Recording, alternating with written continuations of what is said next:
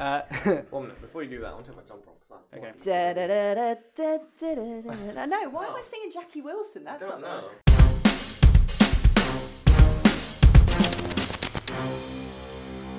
Hello, and welcome to A Glass of Seawater. Today's episode is actually part 2 of the introduction to ICF. On that episode, we have myself, Dr. Kate Lancaster, Will, and Phil. So last time we discussed what ICF is, so what inertial confinement fusion is, and essentially what it is we use big lasers to compress a fuel pellet, and by compressing that fuel pellet we create fusion. Now we're going to start talking about other aspects of ICF, and to begin with we'll be talking about ignition. Ignition in ICF is essentially when the fusion alpha particles are depositing more heat than that is being lost from other mechanisms, which means that most of your fuel can be burnt because you're putting more energy in than essentially out.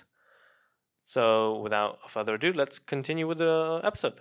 So, seeing as we've moved on to ignition, should we talk about the National Ignition Facility? So are we going to discuss like where the research in the world is being done? Yeah. So where in the world is the research being done? Well, in terms of large experiment into actually doing fusion, indirect drive fusion, is the National Ignition Facility, which was finished in 2009. Yeah, around about. And So it's quite modern and it's relatively new. Yeah. So that's in California, Livermore. So that was built to attempt to demonstrate ignition in an indirect drive method. And they chose indirect drive for various. Well, I mean, they're different partly a reasons. weapons lab, so that's Right. part of the mission.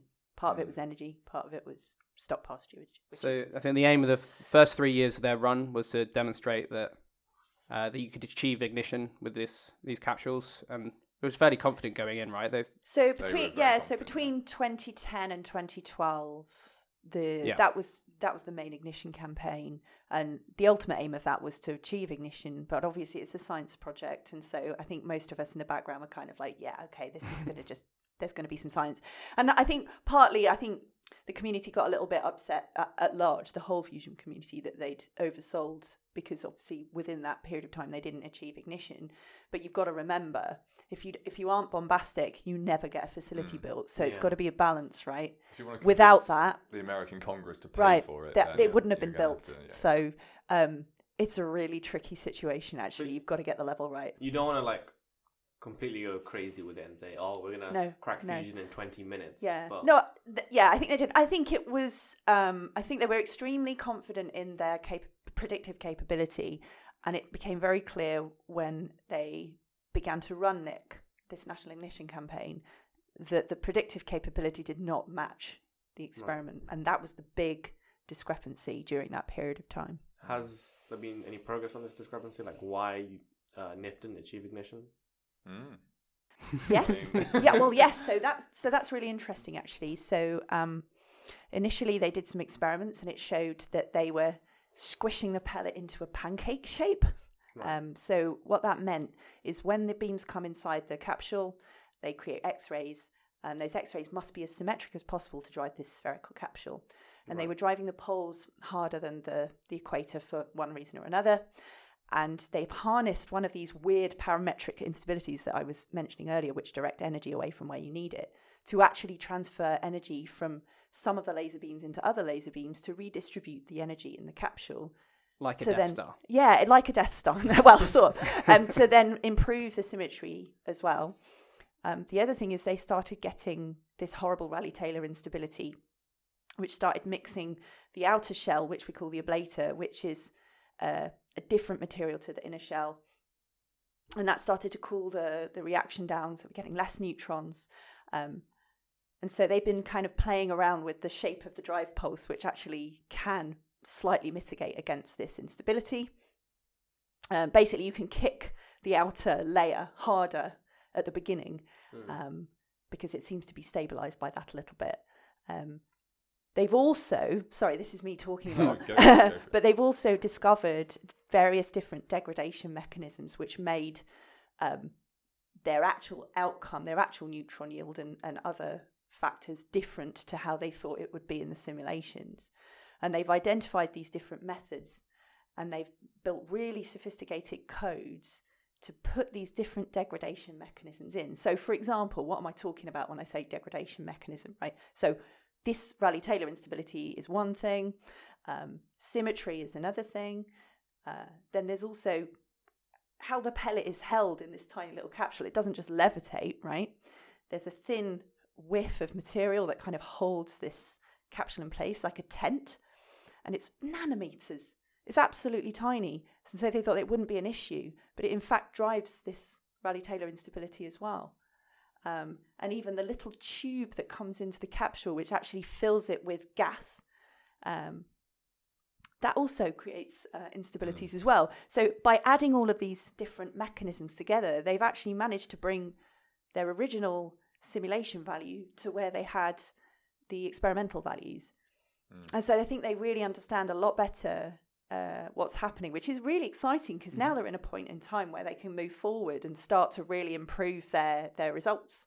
Yeah. So yeah, it's good times now. Because I think once you understand what's causing a discrepancy in like a simulation and experiment, like as soon as you can like solve for that, then you can make a lot more progress because you can say, okay, now that I know that these things are happening, how can I A, mitigate them, or B, completely avoid them? Yeah, exactly. So that's quite it would be quite an exciting time to be working in the field because you're at this point, at this turning point where you're like, we know quite a lot about this field and what's going on. We can actually start guiding these experiments towards where we want to go. And that's exactly what they've done because they've used these methods now to actually design experiments which should give better results, and they have been. So I'm super excited about that if you can't tell.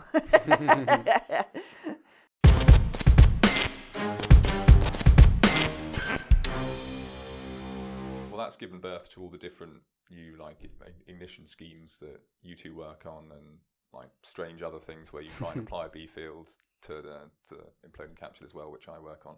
Do you want to like just briefly describe what you do?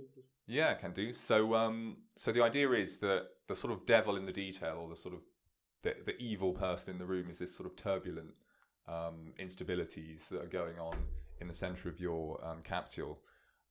If it turns out, if you apply a magnetic field to your capsule, then it can sort of help to smooth out some of these in certain directions. So that essentially means that your hotspot stays hotter and it stays hotter for longer. And so by combining these two things, hopefully you can improve some aspects of your implosion. Right.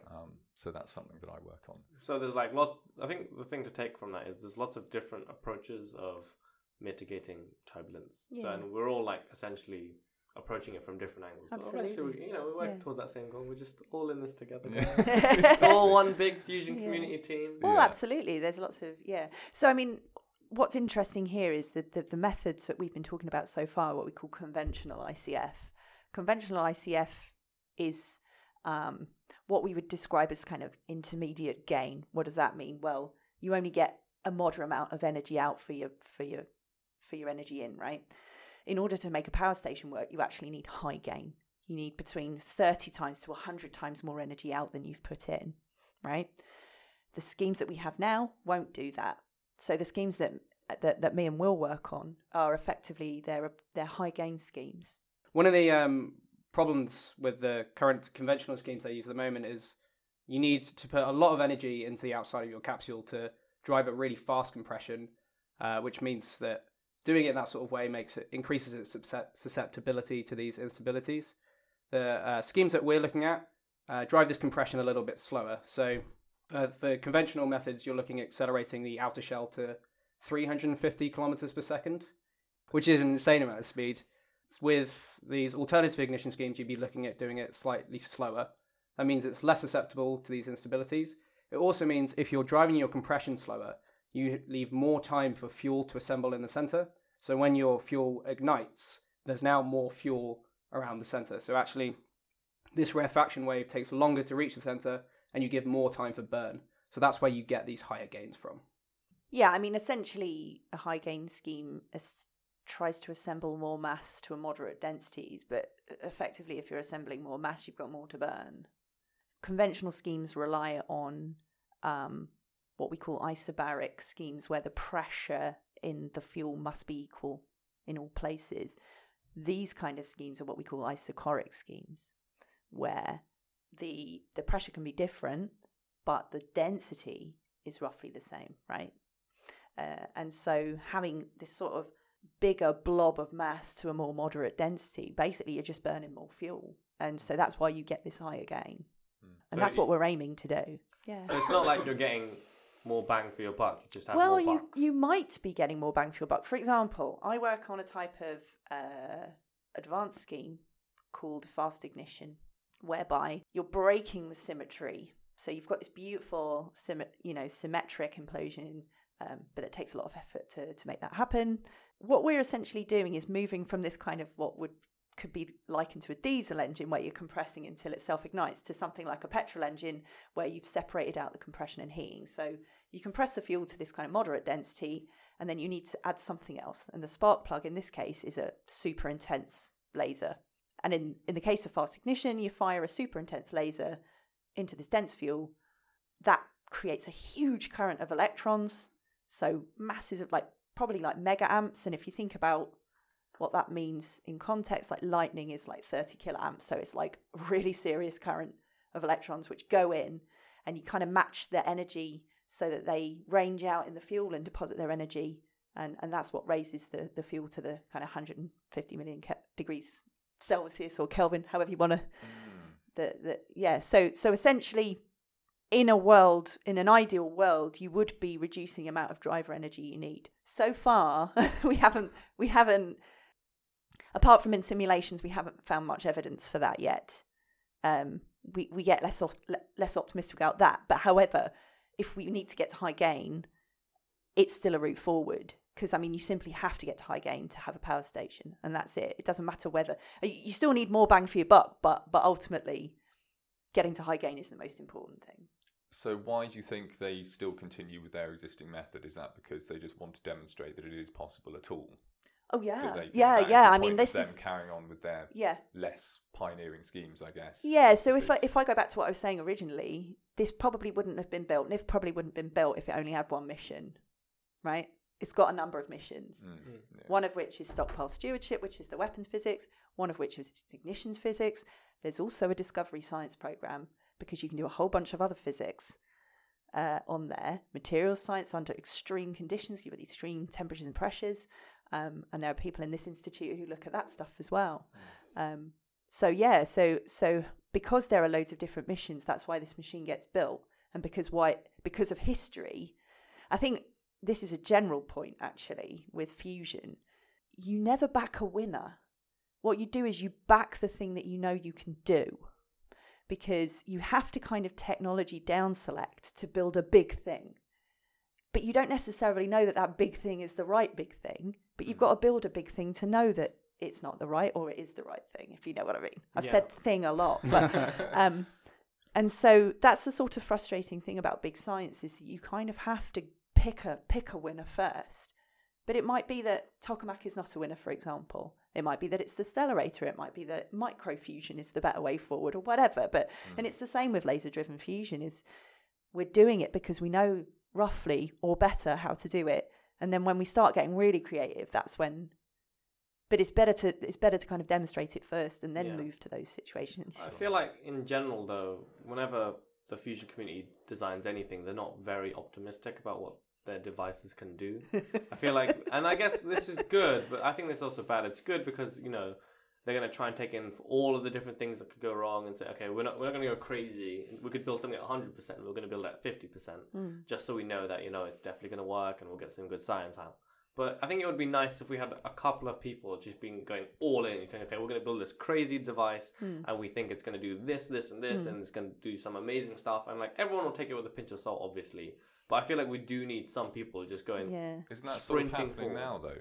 Just isn't these extra little companies that are springing up trying to, So you have. I mean, I'm not sure about ICF, but we have companies like Tokamak Energy who are based down in Oxfordshire. Yeah. They're. I think they're one of the groups who are just going let's just give it a go. Let's just whack it out. I think the community's divided. This is a really interesting point, actually. The community's really divided on whether on the value of small companies, and I have a personal view that I think it's a brilliant thing.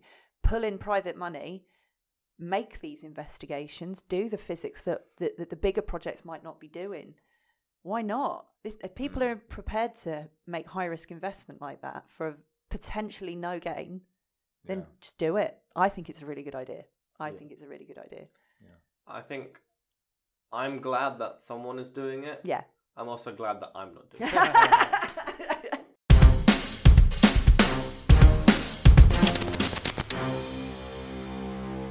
I mean, I'm really satisfied in working on alternative schemes because basically the physics that underlies what I do is also, it underlies a lot of laser plasma interactions at large. When you fire a laser into a piece of solid material, the kind of physics I investigate underpins all of that. So one day I can wear a hat that says I'm a fundamental physicist. The next day I can wear a hat that says, hey, look, I've been doing fast ignition all along. So, that's the beauty of it. That's one thing I like about being in the area of inertial confinement fusion. I mean, Bav might disagree, but I feel a lot of the stuff we do is more probing unknown physics in inertial confinement fusion. There's many aspects of laser plasma stuff that really we have no idea and we're trying to get down. But with tokamaks, you're pursuing this idea. I mean, with a tokamak, you already know pretty much what your reactor is going to look like, and you're trying to figure out a way to make that work. With ICF, we're just trying to see if it works, and on top of that, we're trying all these different new techniques, which are looking into all these new physics I don't understand. I mean, with fast ignition, for Kates, to drive that electron beam, you need a laser that's 1,000 times more intense than what you use to drive a compression in ICF, or even more than 1,000. Yeah. And that's completely different physics. Yeah, the physics that drives ICF compression off of those lasers. Once you go to the next step of intensity, you get, if you go step on intensity, you get more parametric instabilities. And if you go a step above that, you get these different relativistic effects. Yeah. And by relativistic, we mean these particles are now approaching the speed of light, and so therefore you get all of the weird effects associated with that, increase in mass, for example, and things like that. So that you get some really interesting. And in terms of that, that's physics you want to avoid for ICF, compression for ICF, but you can still look at that physics in an ICF perspective and trying to produce these hot electron beams. So these hot electron beams really useful for driving fast ignition, but if you produce these hot electron beams in normal compression, they'll just go straight to your fuel, heat the center, and you'll never compress the thing. Yeah.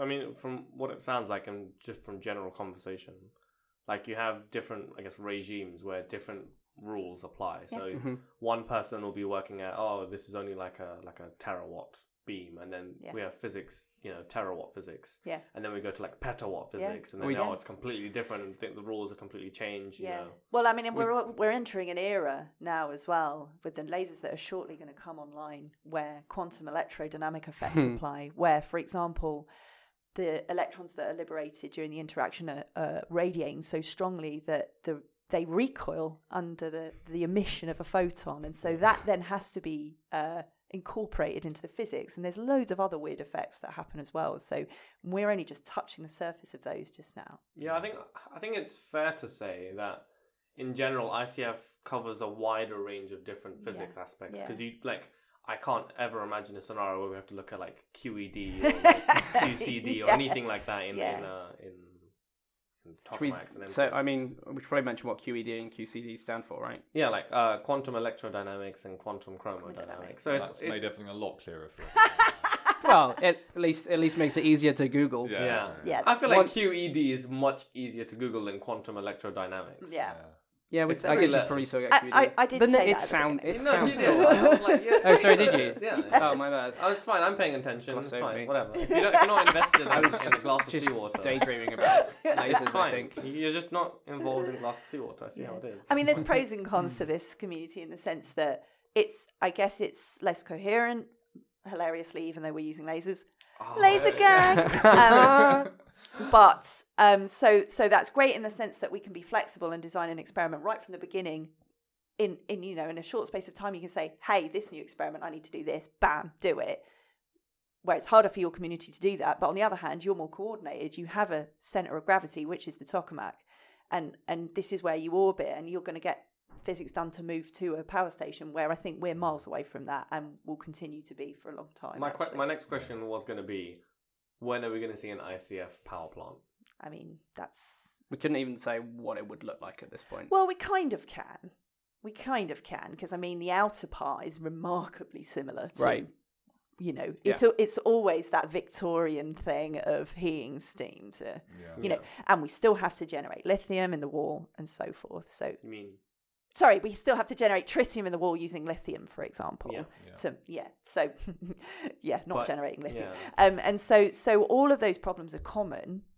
I guess in terms of power stations and maybe where one has the edge over another, if you think about where all the gubbins is in an MCF reactor, everything sits in this cryostat, which has to sit all together. So all the driving stuff is next to where the burning plasma is, right? With ICF, you're using lasers, so your drivers are miles away, and anything sensitive can be miles away. So in some senses, it might be more resistant to the extreme conditions you're producing. That's the only real advantage to doing ICF over MCF, actually. There's a few more minor ones. So you have some advantages in pulse operation in that with a tokamak you need an amount of tritium to start your reactor. It's a big volume that you've got to fill with tritium. Yeah, that's true. With ICF you need one When you say a capsule. big amount, it's just to be It's clear, really it's a couple of grams. It's Yeah. not a lot. Yeah, we're talking tens of milligrams. So yeah, It's But yeah. the issue with storing that amount and getting it, and you've also That's I more think- of a government regulation kind but- of thing. That's not like That's a true. fundamental to But their I also design. think overall, for anything that uses fusion using tritium, you will have a tritium handling problem. yeah. And I think you probably at some point should talk about that. Yeah, I mean that's a good idea. We'll for save an that. I think for a one later safety date, aspect. I So we've talked about when you talk about one of the advantages of fusion, a lot of things you talk about safety, and pretty much one of the largest consequence you can get of a tokamak going wrong is a breach in the wall that releases tritium gas. That's basically worst case scenario, right? Obviously very unlikely you'd avoid it, but other than that, I mean, it can't explode. The most damage you can do is release a radioactive gas. Yeah, and into- even then, it's a couple of grams of gas. So Yeah. it's not. So it's very But it's low something amount, that you, at least in the actual reaction process, you avoid with ICF because you're looking at small pellets. If you damage the wall, you just turn the reactor off. You stop firing pellets in. Yeah, You're not burning anything. You don't release any tritium anymore. Sorry, I'm just kicking you under the table there. To be honest, you've been kicking me Oh for the God, entire I'm time. so sorry. I thought it was a leg of the table. Anyway, sorry. So I mean, obviously, we do all of our interactions under vacuum at the moment. So we've got these massive kind of vacuum chambers.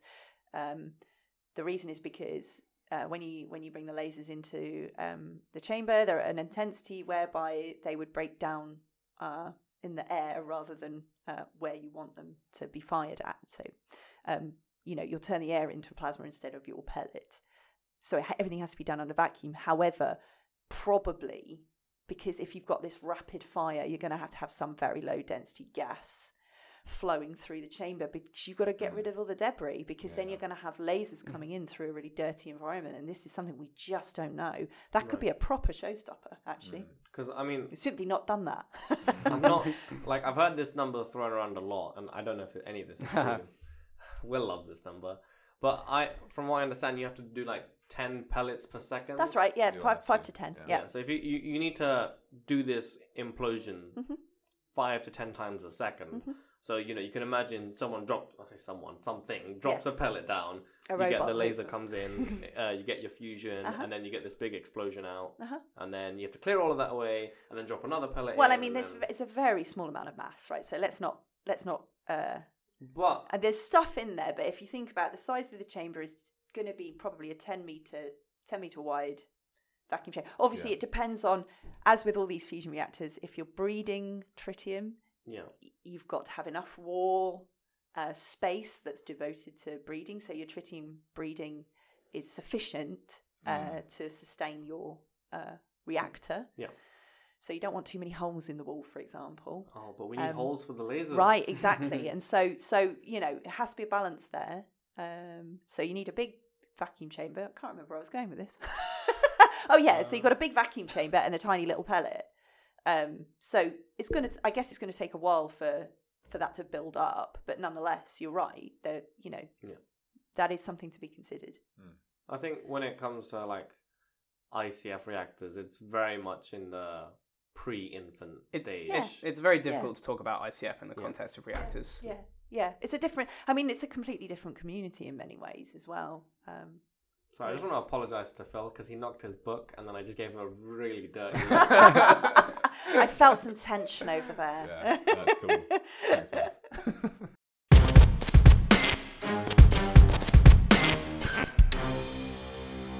So we've briefly talked about what Phil does. We've briefly talked about what Dr. Lancaster does. Will, what do you do? So I'm looking into a different alternative ignition scheme to the one that Kate's looking at. The one I'm looking at is called shock ignition. So we haven't mentioned it yet, but when you drive ICF compression, you have to do it using shocks, which are essentially pressure disturbances that travel into the center of your fuel, allow you to drive your compression. When they reach the center, they're timed to all get there at the same time, and they bounce back from the center once they've reached it. As they're traveling out, if you send another massive shock back in to meet with them on their way out, where they meet, they'll drive a huge pressure. They'll drive the pressure up hugely, and that pressure you use to ignite your fuel. So previously we were talking about compressing the fuel, igniting in the center. This time you just compress your fuel. You don't worry about heating it too much in the center. When the shocks bounce back, they collide with this other shock that you sent in, and that massively increases the pressure. That then ignites your fuel. So you have the initial compression, and then you have the interaction of these two shocks, and these two shocks then spike like crazy. Second shock you send through. Yeah. You generate these shocks by cleverly changing how you fire your laser into the capsule. You change its profile, and then essentially at a certain time you massively increase your laser power, and that's what sends this final shock in. Right, okay, cool. And does it ignite exactly where those two shocks meet, or does one of the shocks then rebound back into the centre? And so where the shocks does it meet, ignite there? the pressure drives up. It still ignites in the center of the fuel. Is it where exactly is this happening? I can't really picture it. Is So, it happening in the centre or on the edge? We talked about the shell compressing the gas. The initial shocks travel through the shell, and then they travel into the gas. They meet in the center of the gas, then they bounce back. When they reach the compressing shell again, that's where they meet the other shock coming inwards. Yeah. And ultimately that results in a shock that's then travelling back into the middle again, which is that thing that, causes the pressure. There's like three shocks that you need to think about. Yeah, well, there's more than that loads. actually. Yeah, it's a bit more crazy than that. That's quite a simplistic, but rightly so, simplistic view Yeah. of. I think the advantage to shock is typically if you wanted to drive this kind of implosion with like a normal laser pulse profile, and you use sort of big, thick shells, which are actually more stable to these horrible instabilities that we've been talking about, they would never ignite in that way. It's only because you've put this massive spike on the back of the laser pulse where you can then add this extra thing to ignite.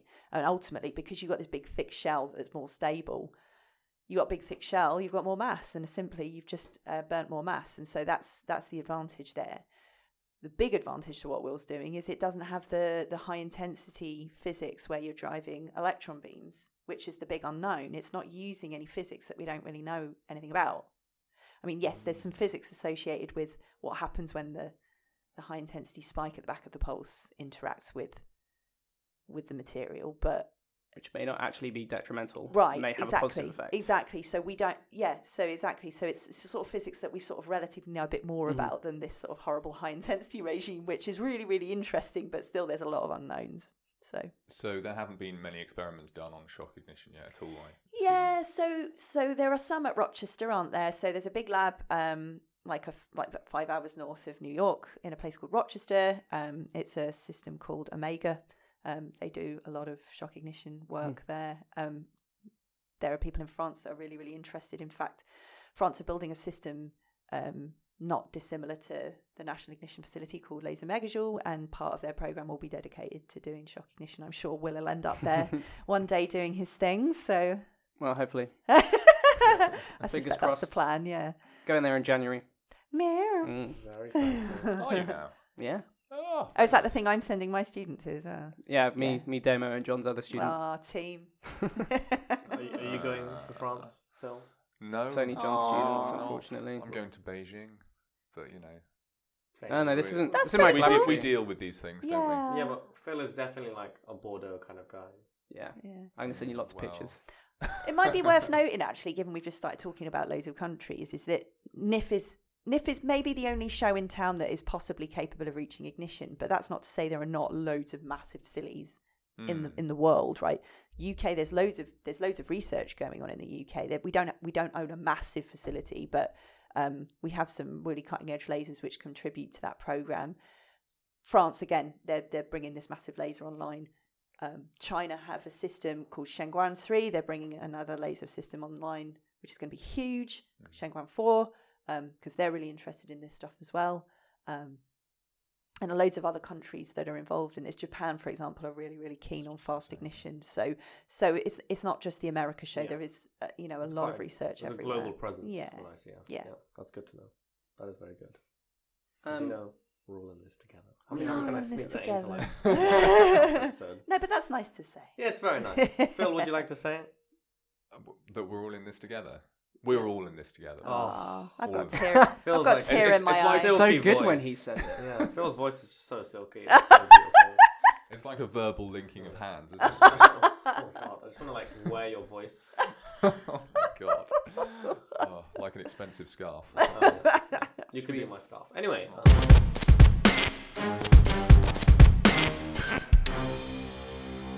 So Will, what is your favourite thing about ICF? I like that the experiments have lasers so big that you can actually walk into the laser and go and see where the beam goes. It's not just a little box on a table, it's a massive facility that you can go and look at the individual laser bits. How big is NIF? The Two- laser bit. 2 football fields, right? Three football- American football pitches. Each has got 2 laser banks. Each one is the size of a football field, right? Yeah, it's and then pretty there's big. And then you've got 10 the stories high as well. Yeah. Yeah, NIF is It's pretty huge. beefy. Yeah. Vulcan's the size of a swimming pool. Two Olympic swimming Yeah. pools. Yeah. Yeah. Big. If that wasn't clear, Vulcan is the UK capability. It's very good. I grew up there. Kate? Oh, what's my favourite thing? I think just being part of the machine, just knowing that, yes, it might seem like we're mucking about, wasting taxpayers' money, firing lasers into things, but ultimately, if it pans out, it could be really useful, and it's just nice to have been part of that. I mean, I suspect I'll be long dead before this becomes a thing, right? But knowing that I've been part of that and my name are on a few papers, that's very encouraging. To be fair, I feel like a lot of massive progressions in technology come from people from research areas that people thought were basically useless. Right. Like a lot of... I don't think it's useless, right? But I see where you're coming from. Yeah. Not specifically ICF is useless, just in general. Yeah, but that's the point, isn't it? There's applications driven stuff, and there's blue sky stuff, and sometimes they meet. Well, I was going to say, I think my favourite thing is probably very similar. It's like the versatility of it. So you've got the idea that we're trying to produce a sustainable source of energy, which would be lovely.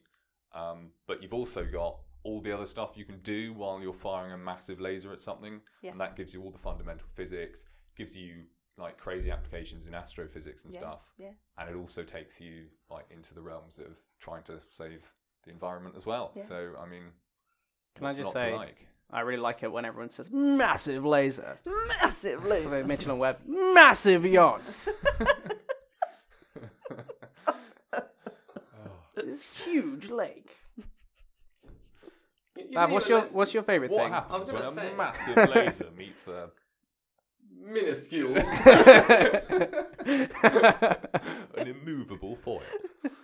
I think my favorite thing about ICF is when you go right down to basics, fundamentally what you guys are trying to do is just smush something really, really hard. Yeah. You're trying to squish something so hard that nothing has ever been that squished before. So fundamentally, you're just squishing, and I like that. Yeah, I like that. That is a perfect note to end on.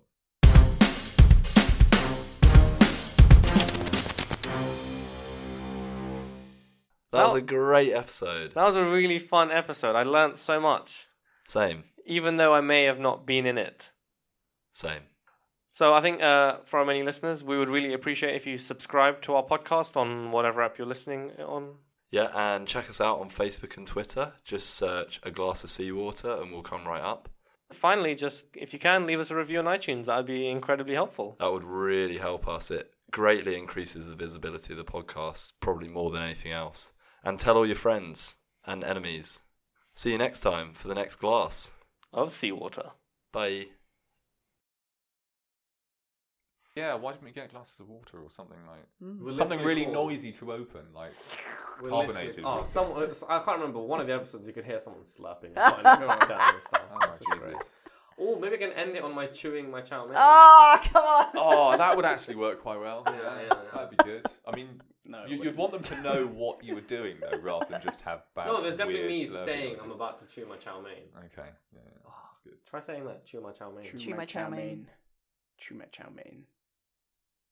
Chew my chow mein. Chew my chow mein.